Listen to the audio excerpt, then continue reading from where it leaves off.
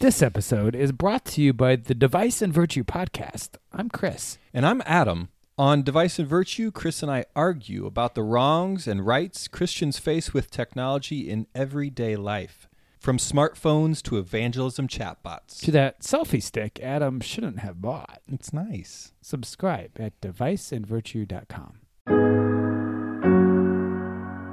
This is Troy and Joel, and you are listening to Revive Thoughts.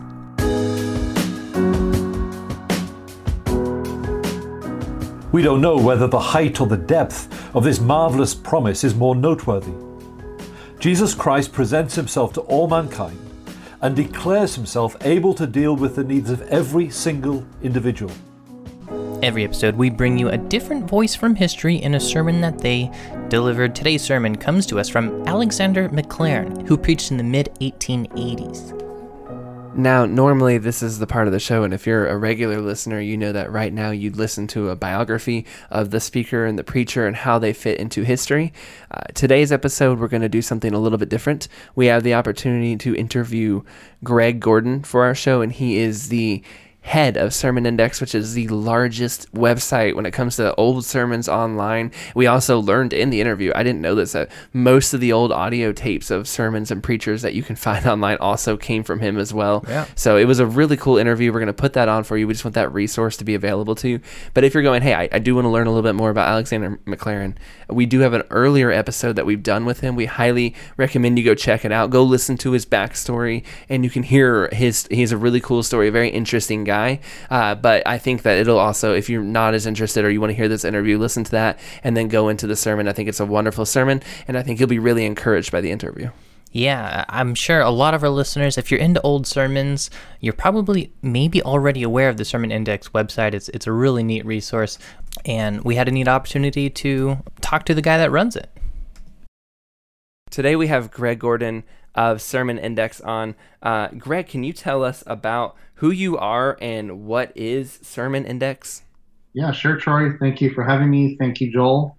And when I got your email, I thought it was an awesome opportunity to connect with this podcast, and what you guys are really doing is a similar kind of synergy with Sermon Index. Yeah. Sermon Index started in 2002, so it's one of those like old websites when MSN was popular or these other websites. Yeah, you're before Facebook. I mean, my goodness. Praise.com. I'm not sure if you guys know that one. That was like the premier Christian website. I don't know that one. I'll be honest. I think I was in middle school in 2002, so that might be part of it. Well, no one remembers it anymore. It's out there still. But, back in those days when it started, those were the site that was popular. But we started way back then. And currently to date, there's well over 100 million sermons distributed, which is pretty neat. And we have a pretty large YouTube channel that's grown to 200,000 subscribers. But we kind of were like late to go onto Facebook or to Twitter or to YouTube, because my mentality is like it's old sermons. So we're not going to just jump on every new innovation. Even the website looks old. Mm-hmm.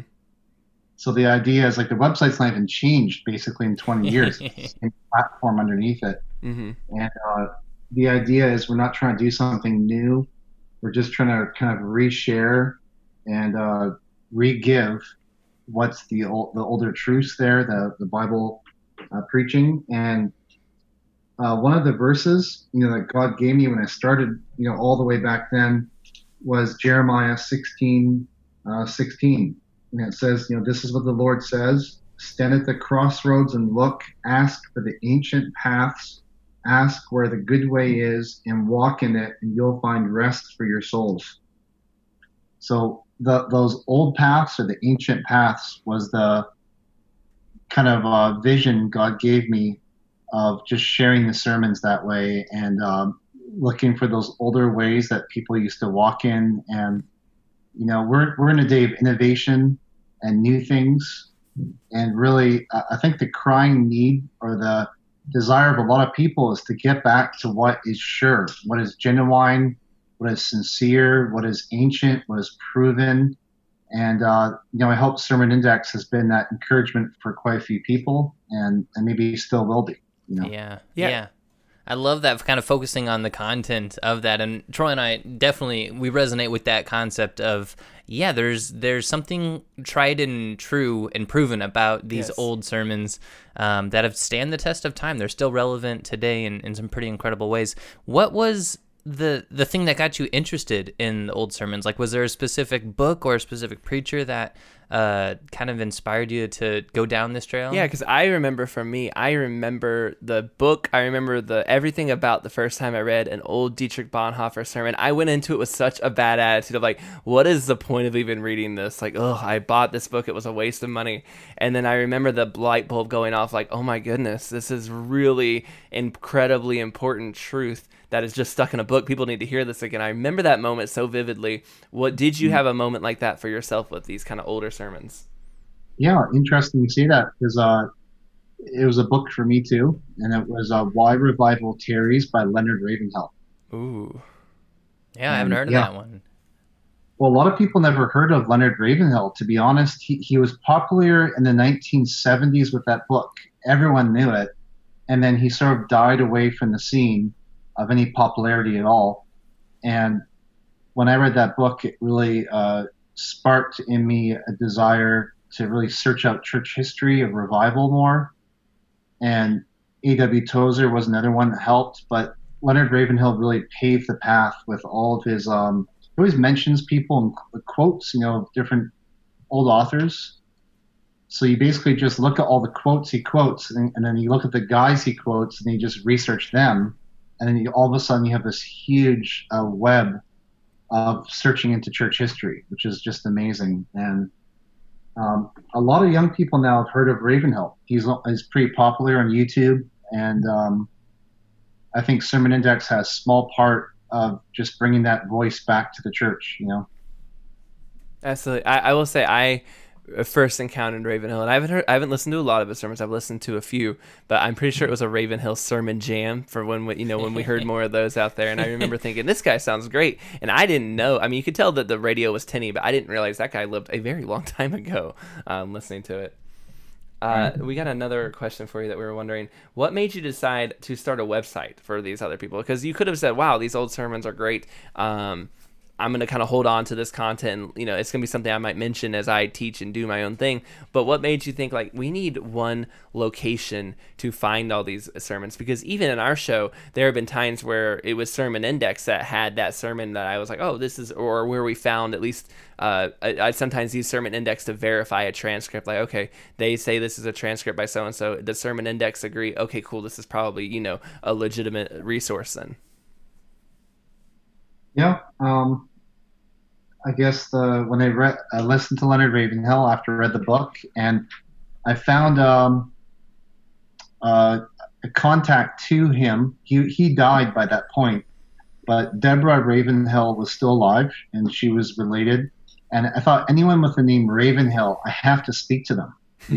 Yeah. Just sort of unpack my heart for about an hour on the phone to her. She listened to me, and I really poured out my heart. And the book significantly changed me. Like, it really gave me a real teeth to what God was showing me. I was in a Presbyterian church, but then I was reading the book of Acts, and I thought, how does this work together? And I think Leonard Ravenhill just gave me that thought. It's revival, basically. And so she was encouraged by what I was sharing, and then she said, I have an old shoebox of Ravenhill tapes. Would you like them? Wow. I almost dropped the phone and passed out or something. I thought, yes, give it to me. So she mailed them to me, and I asked her on the phone there, I said, verbal consent. I said, if I copied these onto a computer and put them on a website, would that be allowed? And then I said, they'll be free. And she said, as long as they're free distribution, you can do that. So that was officially my green light to go ahead and do it. And I was into computer things barely. Mm-hmm. And I just thought that'd be a tremendous way to share this old voice. And that was the beginning of just 12 or 20 sermons on the website, on a link, on a one-page little website. And that was the beginning. Wow, that's incredible that you started with, I mean, exclusive audio in a sense like that. I mean, there would have been no other place to get that. Yeah. That's really cool. Yeah, that's neat. I'm curious. I mean, you deal with so much audio and so many sermons. Do you have a view on how sermons have kind of changed with time? Is there kind of a shift that you've noticed, or I don't know, is there something about older sermons that you think is different from today? And if so, could you put your finger on it? Well, I'm not too old, brothers, and I've been saved. I've been a Christian for 24 years, maybe 23 years, and when I used to go to the Presbyterian Church, an old Stoic stone church in downtown Toronto, the streets were empty and the bell was ringing. So when the bell rung, it's time to go, and I lived actually only a few blocks from the church. You could hear the bell. So I would go to the church and carry your Bible, and you'd walk and carry your Bible. And, as the church was ended, the sermon finished and the benediction was given, you left the church and the streets were pretty much empty. Very few cars, very few people, and you just walk home with your Bible in your hand. I noticed the change within a 10-year to 12-year period from that point, that I was going out with some friends after church, and we went down to a more busy street to, I guess, buy something to eat, which was bad to do anyways, I guess, in some ways. And all of a sudden, I realized that the street was packed full of people, like an amazing amount of people. And my mind raced back to 10 years before, when I realized on the Sundays that there was a fear of the Lord in the city, and the streets were minimally busy. And I started to cry actually on the street that day. And I had tears in my eyes, and I realized there's just no fear of God anymore. People don't care too much. And Sunday is just like another day. And that's just a personal experience to describe the difference of not just preaching, but just how the church and the society is changing in the Western culture, and in Canada at least, I just jotted down a few thoughts in my mind. When you said that quickly too, I thought, sermons are for obedience, not information only. And there's lots of scriptures we can share about that. I think it's a biblical thing I'm saying. I'm not too heretical there. Preaching, I think the old-fashioned preachers would preach to the conscience and heart directly. But a lot of modern preaching preaches to the mind, or amuses the mind, gives you, jokes and stimulation, and you fill the time. But the conscience is not touched. There's no weightiness with it. There's nothing that pierces your heart and deals with your conscience. A lot of old-time sermons would lead to God. The point of the sermon was God, not you. And you were the in-between, but really the end goal was God, to meet with God, to worship God. And a lot of church experiences, the end goal is to listen to a sermon by a person on earth and to finish with that mindset, and not to really elevate your mind towards God. And, sermons were not for evangelism primarily, historically. That changed over time. D.L. Moody changed that. Spurgeon changed that a bit. I was thinking when you said that, I was like, well, when I think of Spurgeon, I think of Moody. Those guys are very evangelistic in it, but you're saying that was something that happened as a course of time moved. Yeah, that's something I've seen. There's actually a book called by my good friend Robert Wirtz, called Tele-Evangelicalism, and the idea is, through the revival history, more and more and more, the sermon or the church becomes the evangelism tool rather than a place to meet with God. So you're sort of like bringing people to church to get saved. Yeah. Where the old-fashioned idea was you're benedicted or sent out during the week to be a witness in the world. But when you come to church, it's more for the saints of God or the church to be encouraged and strengthened. And, a lot of new preaching is looking for something new, something fun, innovative, a new, like, wow, that person just preached that sermon. I never heard anyone in church history share that like that. That's a new way of thinking. And wow, that's exciting. But that's a bad thing, right? We want, what's the historical biblical view? What did the apostles believe? What did, you know, if a modern preacher has a new idea, is this really the best thing? So I think that the old-fashioned preachers were more people of the book. They wanted to not use the scripture to preach their message. They wanted to preach the scripture, and that was their goal. They didn't use the scripture as a launching pad for their ideas. They wanted to be faithful to just say what the Bible says and conform their mind or their thinking to the Bible. And there has been a gradual change away from that quite a bit, where preachers will, even expository preachers, God bless them, I think it's wonderful. Expository preaching is very old. St. Chrysostom was one of the most famous expository preachers. Augustine was, a lot of these old guys, but even the expository preaching in it of itself is not a safety of to not use the scriptures for your own needs. Yeah. So the expository preacher can abuse the scriptures to get his own personal points across, his political views, or, you know, you fill in the blank, you know. Yeah. Yeah. And actually, it's funny that you say that the old ways of doing it that have stood the test of time, these old preachers are relying on. A lot of times when people are trying to come up with something new, I feel like a lot of the takes on these passages end up actually sounding in reverse. Instead of coming up with something new all the time, it's either new as in it's a heretical, you probably don't want to hear that, or it ends up becoming, they all kind of start to sound the same, where there's only so many new ideas any one human can come up with, and it doesn't actually create something new. Whereas when I go to these old sermons and I read these old thoughts and the way these, we listen to these sermons from older preachers, I feel like it's the opposite. I feel like this old truth feels new, feels like a much fresher outlook on most of the passages and stuff than anything I hear currently being preached. I don't know if that quite makes sense, but it seems like the traditional way of looking at it fits best, and it feels new because we moved so far from that.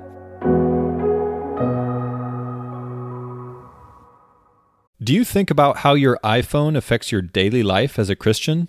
I'm Adam. And I'm Chris, and this episode is brought to you by the Device and Virtue podcast, where we argue about the wrongs and rights of technology and faith in everyday life, from DNA tests to TikTok videos. Give us a listen, and this fall, check out our new online seminary course. It's called Theology of Technology, Church and Culture in the Age of Zoom.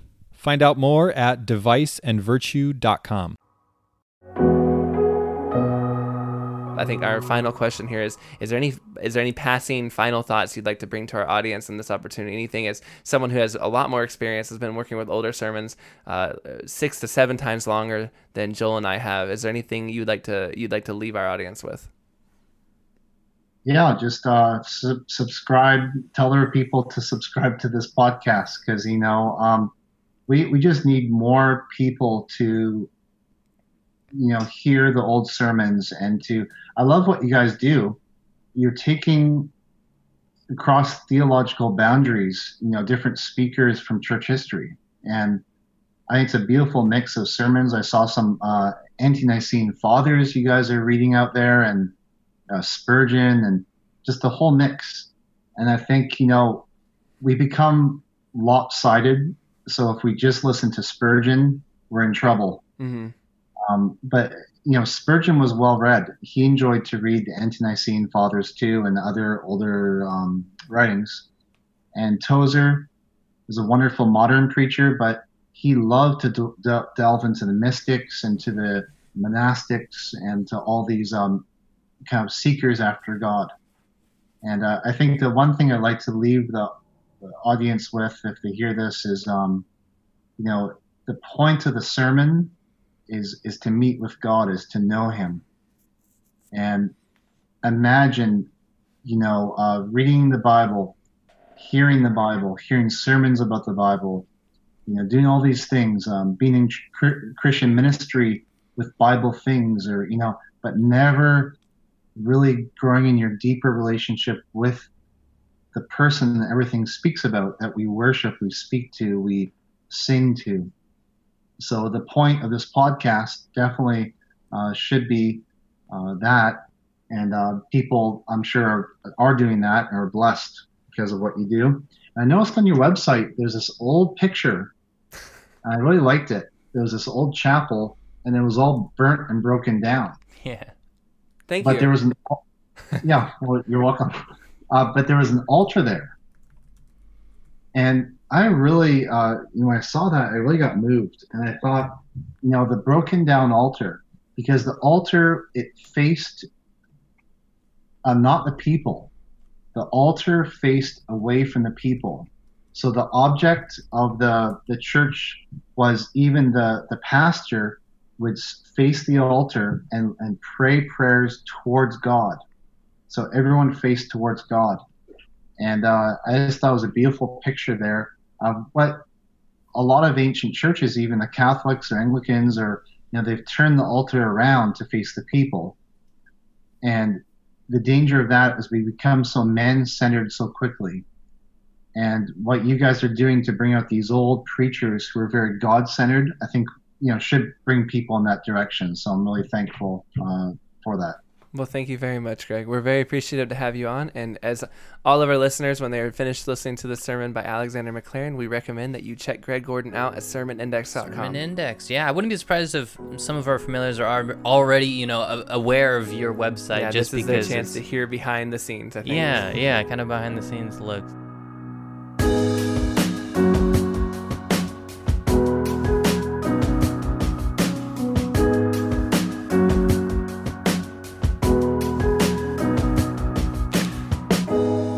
If anyone enters by me, he will be saved and will go in and out and find pasture. We don't know whether the height or the depth of this marvelous promise is more noteworthy. Jesus Christ presents himself to all mankind and declares himself able to deal with the needs of every single individual, if anyone, no matter who, where, or when. For a noble and happy life, there are at least three things needed: security, food, and home for the exercise of activity. To provide these is the goal of all human society and government. Jesus Christ here says that he can give these to everyone. The imagery of the sheep and the fold is still in his mind, but the substance is the declaration that, to any and every soul, no matter how tossed about with danger, no matter how hampered and hindered in work, and no matter how barren of all supply earth may be, he will give these things, the primary requirements of life. Now, I wish to deal with the following three aspects of the blessedness of a true Christian life, which our Lord says are accessible to us all: security, the free exercise of activity, and food. First, in and through Christ, any man may be saved. I think the word saved here is used with reference to the imagery of the parable rather than in its full Christian sense of ultimate and everlasting salvation.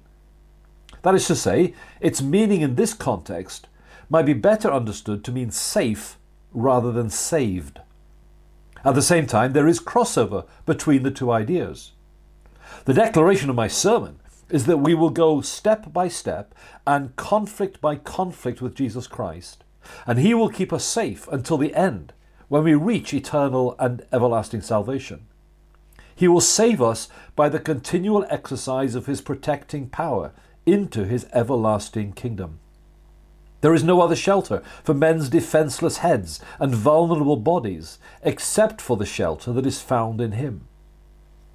There are creatures in the animal world which have the instinct, because their own bodies are so undefended against predators and other threats, to take refuge in the abandoned shells of other creatures. Likewise, you and I have to take refuge behind the defences of that strong love and mighty hand of God if we wish to pass through life without fatal harm. For consider that, even in regard to outward dangers, union with Jesus Christ defends and delivers us. Imagine that two Manchester merchants are made bankrupt by the same commercial crisis. Or maybe the two shipwrecked soldiers are lashed upon a raft. Or the two men sitting side by side in a railway carriage and are smashed by the same collision. If one is a Christian and the other is not, then the same blow is altogether different in aspect and actual effect upon the two men. They endure the same thing externally, in body or in fortune. Although the outward man is similarly affected, the inward man is differently affected. The one is crushed or embittered or driven to despair or to alcohol or to something to soothe the bitterness. But the other bows in reverence, saying, "It is the Lord. Let him do what seems good to him." So the two disasters are utterly different, though in form they may be the same. And he that is entered into the fold by Jesus Christ is safe, not from outward disaster, for that would be but a small thing, but in it. For to the true heart that lives in fellowship with Jesus Christ, sorrow, though it is dark-robed, is bright-faced, soft-handed, gentle-hearted, an angel of God. Again, in Christ's own words, "If anyone enters by me, he will be saved and will go in and out and find pasture."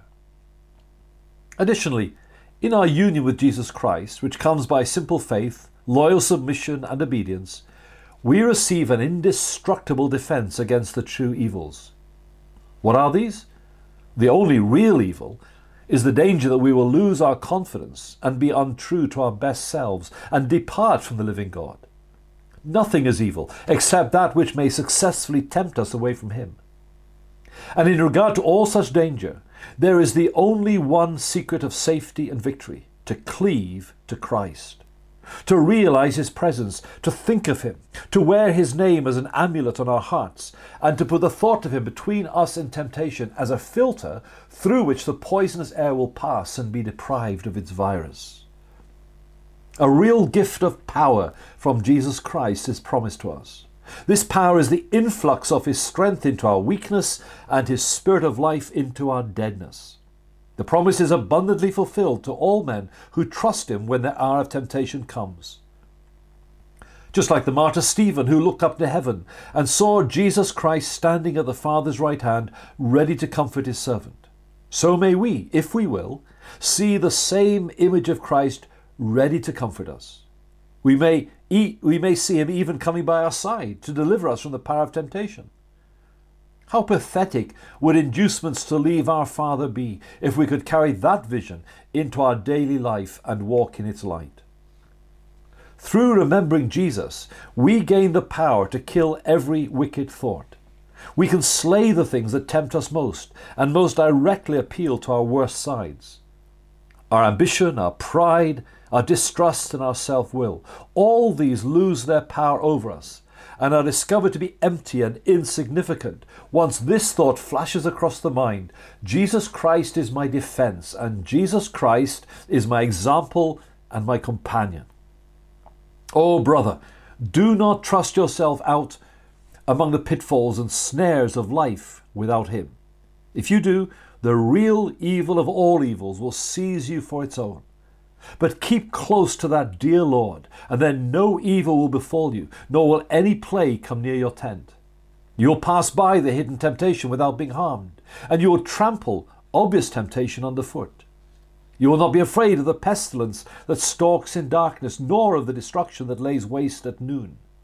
And so, kept safe from each danger and in each moment of temptation, the sum of these several deliverances will amount to the everlasting salvation which will be perfected in the heavens.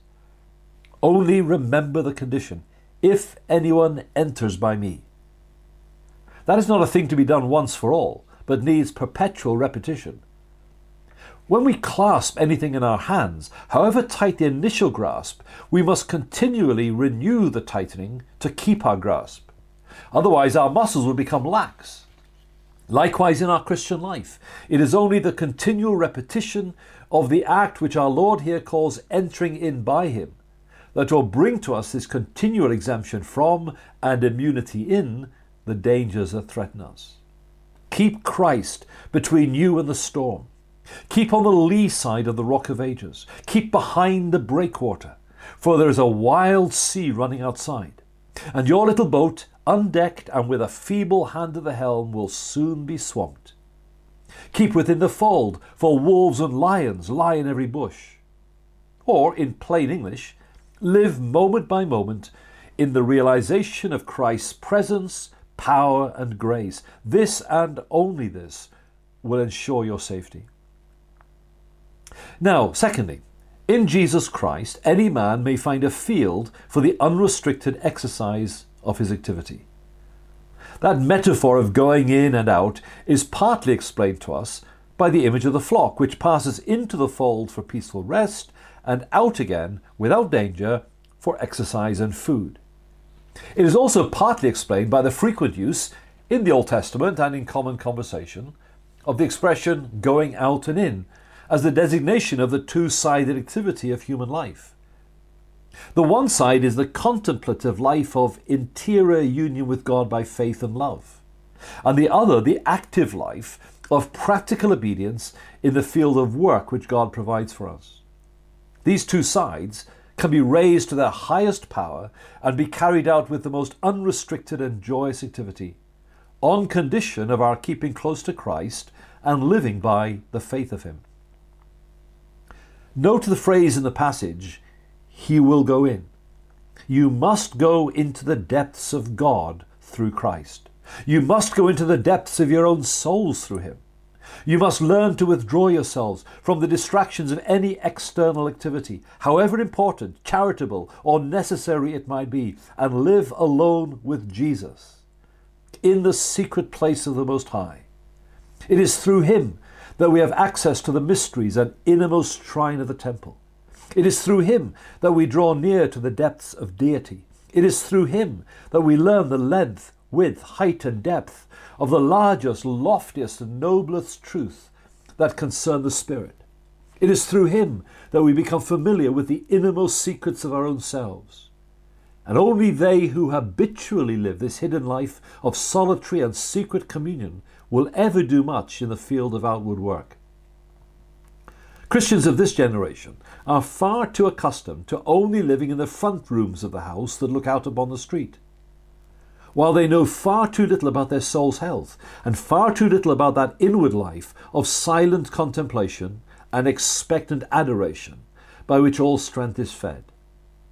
Do not keep all your goods in the shop windows and have nothing on your shelves but dummies, as is the case with far too many of us today. Remember that the Lord said first, He will go in, and unless you do, you will not be saved. If an unrestricted exercise of that sweet and silent life of solitary communion with Christ continues, it will be followed by a growth of opportunity and power for outward service, of a kind that nothing but emancipation by faith in Him can ever bring.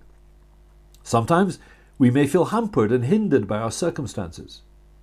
In these times we may feel that if things were only different, then we could do a great deal more for Christ's cause. The true hindrance, however, comes not from outside of us, but from within. And it can only be overcome by plunging into the depths of fellowship with Him. If we carry this with us into the field of work, whether our work be the commonplace, tedious, and often repulsive duties of our monotonous business, or whether it is the field of more distinctly unselfish and Christian service, then the sweet thought of His presence, example, love, and smile will change us. Suddenly, we will find that external labour, drawing its power from communion with Him, no longer feels like slavery. Rather, the rough places will be made smooth, and the crooked things will be made straight. And distasteful work will be made at least tolerable. Hard burdens will be lightened, and the things that are seen and temporal will shine out the things that are unseen and eternal. Lastly, in Jesus Christ, any man may receive sustenance. As the verse says, he will find pasture. The imagery of the sheep and the fold is still, of course, present to the Master's mind and shapes the form in which this great promise is given. To illustrate this, I only need to remind you of two facts. First, that in Jesus Christ Himself, all the true needs of humanity are met and satisfied. He is the bread of God that came down from heaven to give life to the world. Do I want an outward object for my intellect? I have it in Him. Does my heart desire something it can grab hold of without fear that that very thing will ever rot or be destroyed? Jesus Christ is the home of love in which the dove may fold its wings and be at rest. Do I want, and I do if I'm not a fool, an absolute and authoritative command to be laid upon my will? Someone whose looks beckon and whose lightest words are spells? I find absolute authority, with no taint of tyranny, and no degradation to me, in that infinite will of his. Does my conscience need some strong detergent to be laid upon it, which will take out the stains that are most indurated, inveterate, and ingrained? I find it only in the blood that cleanses from all sin.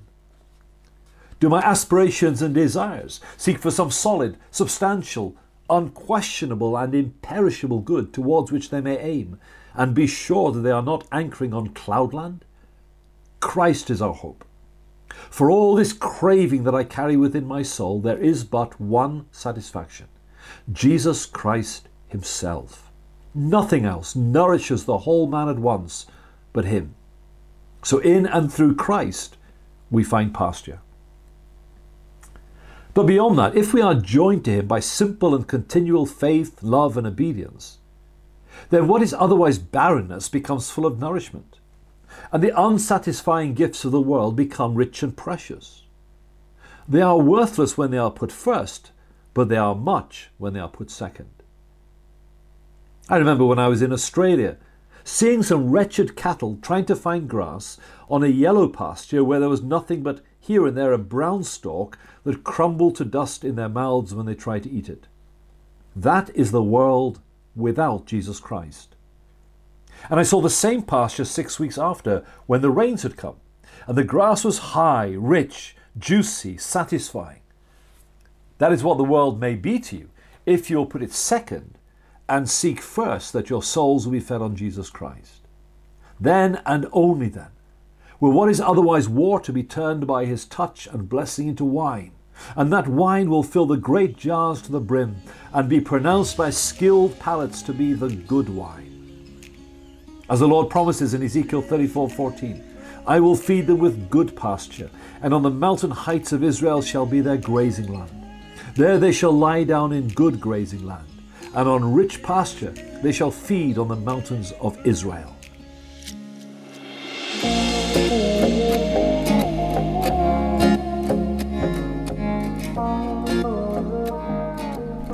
Thank you for listening to today's episode of Revived Thoughts. Today's episode was narrated by Pastor John Brand. Special thanks to him. If you would like to narrate a sermon here in Revived Thoughts, feel free to email us at revivedthoughts@gmail.com. The transcript for today's episode and all of our episodes can be found at revivedthoughts.com.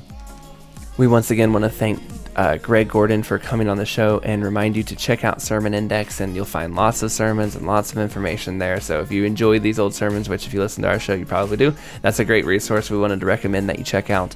Also, special thanks to Ben Yost for editing this sermon and helping bring this episode together. Ben Yost has been helping us edit these sermons and has done a couple of these now. It's been a really great help, and we're very grateful for having him do that with us. Also, we would love for you to share this episode, tell others about what's going on at Revive Thoughts, and let your friends and family know about it. This is Troy and Joel, and this is Revive Thoughts.